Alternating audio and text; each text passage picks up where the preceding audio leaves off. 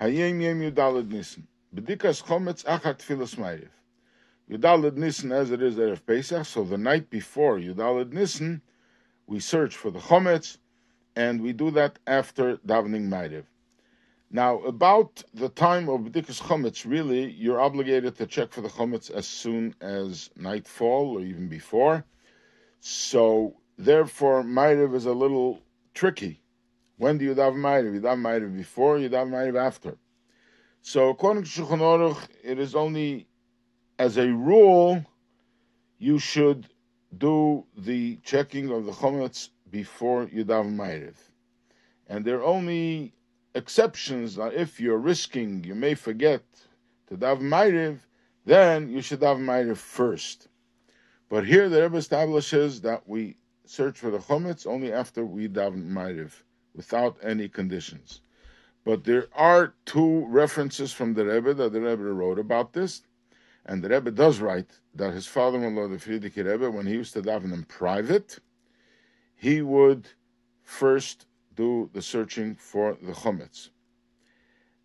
In another place, the Rebbe writes that in Hayom Yom he wrote that we search for the chametz after ma'ariv, as a rule. And the Rebbe explains that this has been the general tradition by Chassidim and by the Rabbeim, but the reason perhaps, although the Rebbe says he doesn't have a reason, he wasn't told a specific reason, nevertheless, perhaps the reason is because by us the minig is that we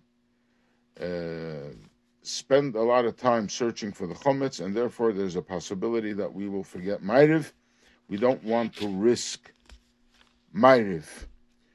And the Rebbe also says that because he didn't have a very specific instruction how much time you must spend on searching for the chametz, he did not include it in the Hayom Yom because of lack of specificity. But the reason we should search for the chametz after ma'ariv is because of the time element. In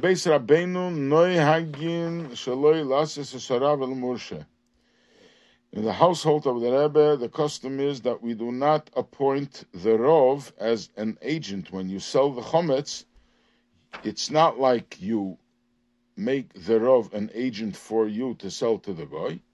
But you rather, the Rebbe sells his chametz to the rov, ube oref kablan, with a third-party guarantor. Now, the whole idea of selling the chametz, it used to be like you used to sell the chametz to a goy for a fraction of the price, and then after Pesach he would give it back to you for a fraction of the price, until the Alter Rebbe saw that the custom was that people, when you sold the chametz, it sounded like there's some trickery going on. He would give you a few pennies as an advance, and the rest you sold it to the goy as a loan on consignment, or he gives it back to you, and after Pesach he just pays you back by giving back the chametz. So the Alter Rebbe suggested, in order that it should be like a real sale, when you sell the chametz, you should appoint a guarantor, a third-party guarantor. So it's not only that the goy has to pay you the money. The goy is giving you an advance. I mean, if he has to pay for all the chametz, it's a fortune. But there is a third-party guarantor.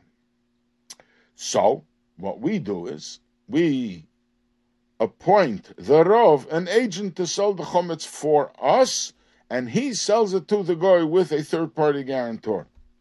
But by the Rabbeim, the custom is that not only do they appoint the rov as an agent, but rather they sell the chametz to the rov with a third-party guarantor, and only then the rov sells it to a goy.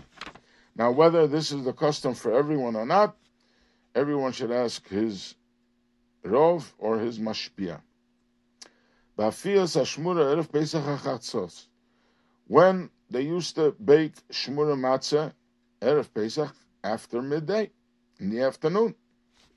Now, this is a very complicated time, to bake matzahs. It is the most important matzahs according to Shulchan Aruch. This is the time when they used to bring the Korban Pesach. So when we bake the matzahs, at that time, it's connected to the Korban Pesach. However, it is already after the time that you're not allowed to have chametz. And when you bake matzahs, the dough, if it stays around for more than 18 minutes, it becomes chametz. It's problematic. So you need to be very particular, and you have to be very quick. And it's no simple matter to bake the matzahs then. So the Rebbe Rashab, my father, the Rebbe Rashab, went to the bakery to be present. Hallel, he would also participate in saying the Hallel. So the Rebbe Rashab went to be on top of the situation, to be the chief inspector, the chief mashgiach, and he would also say Hallel, because the time of the offering of the Korban Pesach, they used to say Hallel. So when we bake the matzahs to remember the Korban Pesach, we also say Hallel. You're going to a bakery, Erev Pesach in the afternoon, you will see that everybody's saying Hallel. The Hayom mafsik gam be'emtza perik, and he would interrupt even in the middle of a chapter of Hallel, lehoires, to give direction, b'negei lahalisha afio kahigavno, with regard to the kneading or the baking or similar matters. So this just describes that how important it is to bake matzahs Erev Pesach in the afternoon, and like the custom is to say Hallel. But if it's important to give instruction to make sure that the matzahs are being baked properly, so then we can interrupt even in middle of a chapter of Hallel.